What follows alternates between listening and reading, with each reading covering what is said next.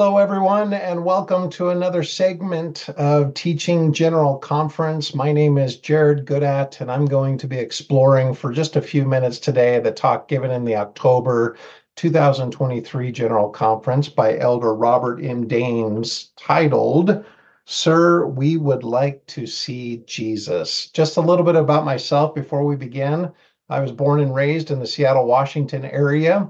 I converted to the church when I was 17, the summer before my senior year in high school. I then attended Ricks College after graduating high school, served a mission in Mexico, went back to Ricks College, and then transferred to the University of Washington in Seattle, my hometown. It was there that I met my wife, and we had both attended Ricks and wanted to raise our family in Rexburg while finishing school. And so we moved back and finished up at BYU, Idaho, and have been living here ever since. We've been in Rexburg for 22 years. I'm currently serving as a Sunday school teacher for the young single adults and new and returning members of the church. So that's been a lot of fun to think about and cater to their unique and individual needs while teaching. So this particular talk, let me share my screen. When I heard this talk in a general conference, I was just immediately impressed and excited at the possibilities of what this talk offers. So this idea of, sir, we would like to see Jesus, of course, Elder Daines is quoting from a scripture in John chapter 12, which we'll get to in a minute. And I just thought this was a powerful example of how everything we do in the church ought to be about and point us to Jesus Christ. So we're going to listen to a quick segment of this talk, and then we're going to get into some different elements of the talk and opportunities and examples of how to potentially teach this talk if given the opportunity in your own ward. So here we go. Let's listen in. There's a short verse in John that I love. It tells of a group of outsiders who make their way to a disciple with an important request. Sir, they say, we would like to see Jesus. That is what we all want. We want to see Jesus for who he is and to feel his love. This should be the reason for most of what we do in the church, and certainly of every sacrament meeting. If you're ever wondering what kind of lesson to teach, what kind of meeting to plan, and whether to just give up on the deacons and play dodgeball, you might take this verse as your guide. Will this help people see and love Jesus Christ? If not, maybe try something else. All right. Very, very powerful couple of paragraphs from his talk. I just love this idea that everything we do ought to be pointing people towards Jesus Christ. And the little anecdote about giving up on the deacons and just playing dodgeball, I love it. More true than many of us probably realize. So let's dive into this. I think it's important to highlight first that when reviewing a general conference talk, it's really helpful to pull up the footnotes. Many of the speakers in general conference have extensive and detailed footnotes, and Elder Daines is no exception to that. If you just scroll down and look at these, not only does he provide links or scriptures, but he also provides additional commentary on the points that he's making in his talk. And so don't ever shortchange or overlook the related content or the footnotes that might be in any given talk. Now, the verse that we just listened to, or the couple of paragraphs that we just listened to, had to do with this verse in John chapter 12, verse 21. If I click on it, it says, the same came therefore to Philip, which was of Bethsaida of Galilee, and desired him, saying, Sir, we would see Jesus. Now, the title of his talk and how he actually quotes it is, Sir, we would like to see Jesus. And I think what Elder Daines is doing here is actually potentially referencing another translation of the New Testament, which is totally okay. We've even seen members of the Quorum of the 12 Apostles cite different translations of verses in the Bible. One thing that I often do when I'm preparing to teach is I like to go to various websites that have different translations of the Bible to see if I can get a different perspective on what the author might have been teaching. So I like to go to the Bible Gateway, and this is a good example of where you can see a variety of translations of this verse. Now, we know that the King James Version is the official version that church uses. However, there's nothing that says you can't go look at other translations to get additional insights. For example, this translation, "Sir, we want to see Jesus." Or this translation, "Sir, we would like to meet Jesus." Or even this one, "Please, sir, we want to meet Jesus." This is a good way to actually just look at the scripture from a variety of viewpoints. And I think that's what Elder Daines did with the title of the talk and how he actually quoted the talk. In fact, if we go to that specific set of paragraphs, we can see here that he inserted the "like to." So it's important, I think, to make sure that we understand the translation and potentially get different translations to understand what the biblical authors might have been trying to teach us.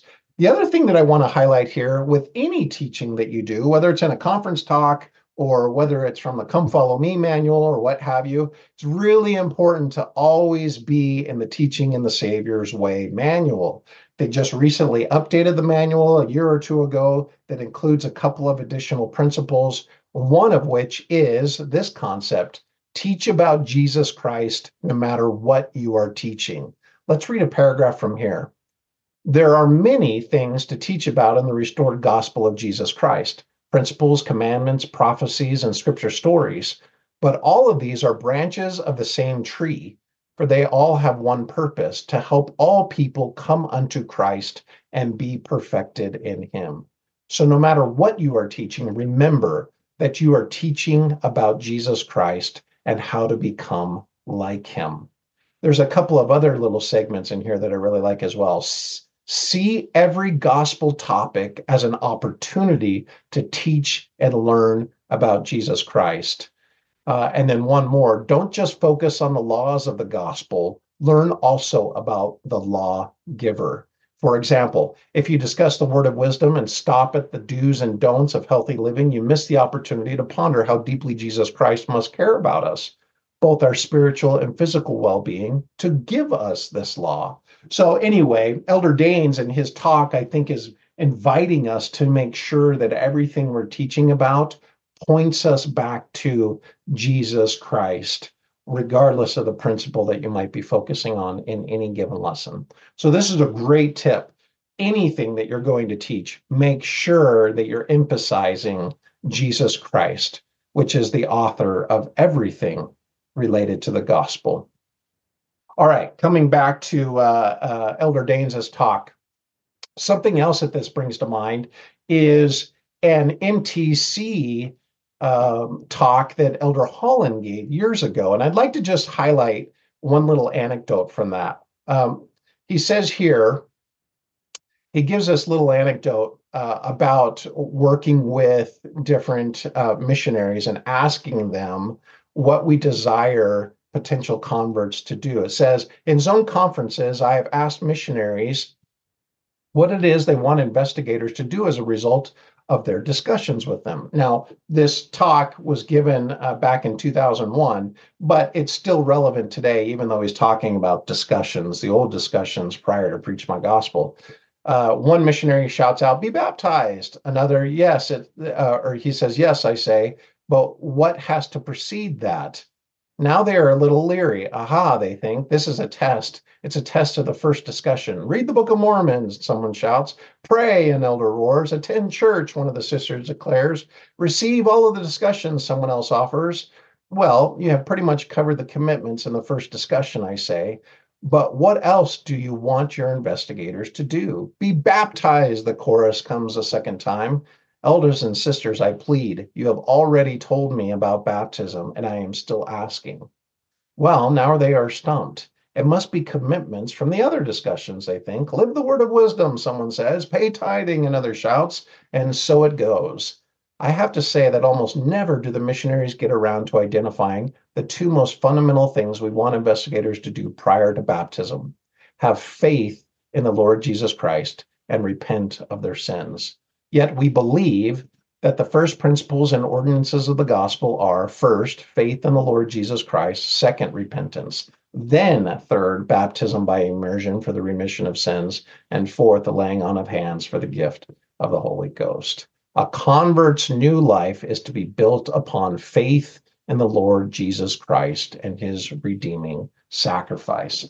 So, as it relates again to, sir, we would like to see Jesus, just important that even in our missionary efforts, we need to start with faith in Jesus Christ, and the foundation needs to be Jesus Christ, regardless of the other principles of the gospel or commitments that we would like members and future potential members to make. Okay, moving on here. In his talk, and I'm looking here a little bit at my footnotes. Right above this, he quotes President Nelson. This is very common for speakers in General Conference to quote other speakers from General Conference, and this one in particular, I think, is noteworthy.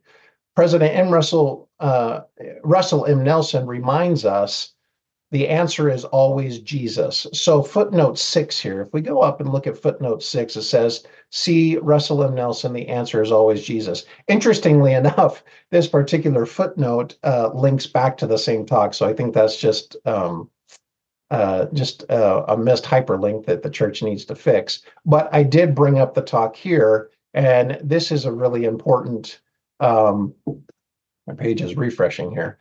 This is really important where it says, dear brothers and sisters, Jesus Christ extends that same invitation to you today. I plead with you to come unto him so that he can heal you. He talks about whatever questions or problems you have, the answer is always found in the life and teachings of Jesus Christ. Just today, for example, I was talking to a friend who was frustrated by the fact that we always need to be sensitive and mindful of our audience or congregation when we're selecting speakers and selecting topics. And I said, well, let's just go back to the example of the Savior. How did the Savior approach this? And we talked about how the Savior called a tax collector to be an apostle. The Savior revealed himself as the Messiah to the woman at the well, who was a Samaritan, to then preach that the Messiah has come. He emphasizes the example of the Good Samaritan in that parable, which added so much more power to it, to know that a Samaritan was the one that extended help. And so even the Savior's example teaches us about the diversity that he was trying to include as he was teaching the gospel. So again, just an example of always, the Savior is always the example about everything as it relates to the gospel of Jesus Christ and our lives. Again, pay attention to the footnotes. There's so many good things in here. And let me fast forward to footnote 24. So if I scroll down and go all the way to footnote 24, it talks here about prophets invite us to seek his face. I take this as a reminder that we worship our Father, not a formula, and that we're not finished until we see Jesus as the face of our Father's love. He's kind of referencing back to this idea of face blindness at the beginning of the talk. He then says, and follow him, not just his rules. Well, footnote 24 is interesting. It says this is an important theme. It's not just the work of salvation and exaltation, but his work of salvation and exaltation. And lo and behold, when you go to the General Handbook of Instruction and look up that particular reference, sure enough, it says his work of salvation and exaltation, or God's work of salvation and exaltation, which is really important. This is his work. And that footnote was the one that reminded me of that, instead of just saying the work of salvation and exaltation, which is living the gospel of Jesus Christ, caring for those in need, inviting all to receive the gospel, and uniting families for eternity. That is God's work, not just the work. Again, pointing us back to Jesus Christ. I want to point out one other part of Elder Daines' talk. And this is under the we may be face blind section as well. So if I scroll back up here, right here, it says, perhaps you have felt the iron rod in your hand, but not yet felt your Savior's love to which it leads. I just thought this was a great reference going back to the tree of life vision that Lehi had and Nephi subsequently had and got more insight on. Because up here, the context is you may struggle to see God as a loving father. You may look heavenward and see not the face of love and mercy, but a thicket of rules through which you must wend your way. And this idea of you may have felt the iron rod in your hand, but you don't feel the Savior's love to which the rod leads. And so if we go to that footnote 4, it says, see First Nephi chapter 8, verse 19 and 15:23. It is hard to keep the Lord's commandments without faith and trust in him. He's referencing a talk by President Eyring. Well, let's go to just consider for a moment this idea that in First Nephi chapter 8, in fact, let's just actually go there. So we're now in First Nephi chapter 8, and I want to specifically reference verse 24 and verse 30. And it came to pass that I beheld others pressing forward, and they came forth and caught hold of the end of the rod of iron, and they did press forward through the midst of darkness, clinging to the rod of iron, even until they did come forth and partake of the fruit of the tree. Now we know that this particular group of people eventually fell away, wandered into strange roads, or went to the great and spacious building. And Elder Bednar talks about there is a huge difference between clinging to the rod of iron and, in verse 30, caught hold of the end of the rod of iron, and they did press their way forward, continually holding fast to the rod of iron. And so this could be an opportunity in the context of Elder Daines' talk to maybe explore the compare and contrast the differences between the people that were clinging versus the people that were holding fast. And what did the people that were holding fast know about the love of God that maybe the people clinging to the rod didn't know? And you can see that play out in this, where they fell down and partook of the fruit of the tree. I heard one teacher talk about this concept of falling down. Was this kneeling down? Was this sitting down? Regardless of what it may have physically looked like, it's clear that this group of people knew they were planning on staying by the tree for a while. They were planning on partaking of the love of God for a while, and something in their journey along that rod of iron was helping to prepare them for that opportunity, as opposed to perhaps 24, where they weren't quite as prepared. So this could be a good compare and contrast, again, from Elder Daines' talk and his footnote. The last thing that I wanted to cover or look at in the Sir, We Would Like to See Jesus, I'll bring those footnotes back up just in case we go there, is a concept called the church being a work party. This is towards the very end of his talk, the river of God's love. So if I scroll down here, right here, the river of God's love. It says here at the end, let us seek his loving face, his covenant embrace, and then join in arm with his children. Together we will sing Redeemer of Israel. And he quotes that there. And I just think that's beautiful. Anytime they bring in the hymns into a talk and then it's converted back into its original poetry, I just think it's beautiful. But if we look here, right above that, it says, this church is a work party of people with picks and shovels trying to help clear the channel for the river of God's love to reach his children at the end of the row.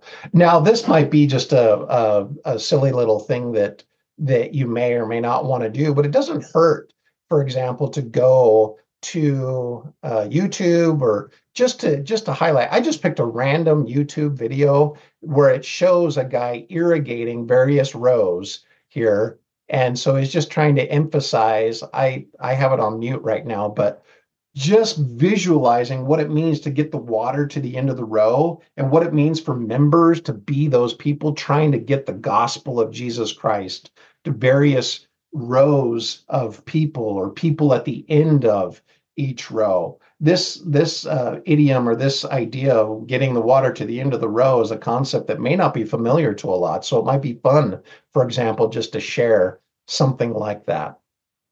Last but not least, I just wanted to highlight Jesus Christ in the Book of Mormon. So Elder Daines is emphasizing helping people see Jesus. What a great opportunity for a member, for a bishopric, or for a ward council, or any council in the local church, to talk about what do we need to emphasize that helps people turn towards and see Jesus in their own lives. Well, interestingly, in a article in the January 2024 Liahona, it's John Hilton III and Madison Sinclair talk about how often Jesus Christ is mentioned in the Book of Mormon. And again, their footnote, they cite a study that was done in July of 1978. How many years ago is that? Decades ago, by Susan Ward Easton, where she talks about the names of Christ in the Book of Mormon. And so you can see here, she even breaks it down into how many different times he's mentioned in each of the books in the Book of Mormon, and how many different names are mentioned of Jesus Christ, and where their references are. And so she concludes that the Lord Jesus Christ is mentioned by name in at least every 1.7 verses of the Book of Mormon. Now, if we go back to John Hilton III and Madison Sinclair's article, they say that her study was amazing, but that was just names of Jesus. But if we also look at every time he's mentioned by pronoun, him or he, it actually grows even more than 1.7 verses. And so if we scroll down here and look, it says that she, in that previous article from decades ago, saw a title of Jesus 3,925 times in about 6,000 verses of scripture in the Book of Mormon, for 1.7 verses, every 1.7 verses, Jesus Christ being named.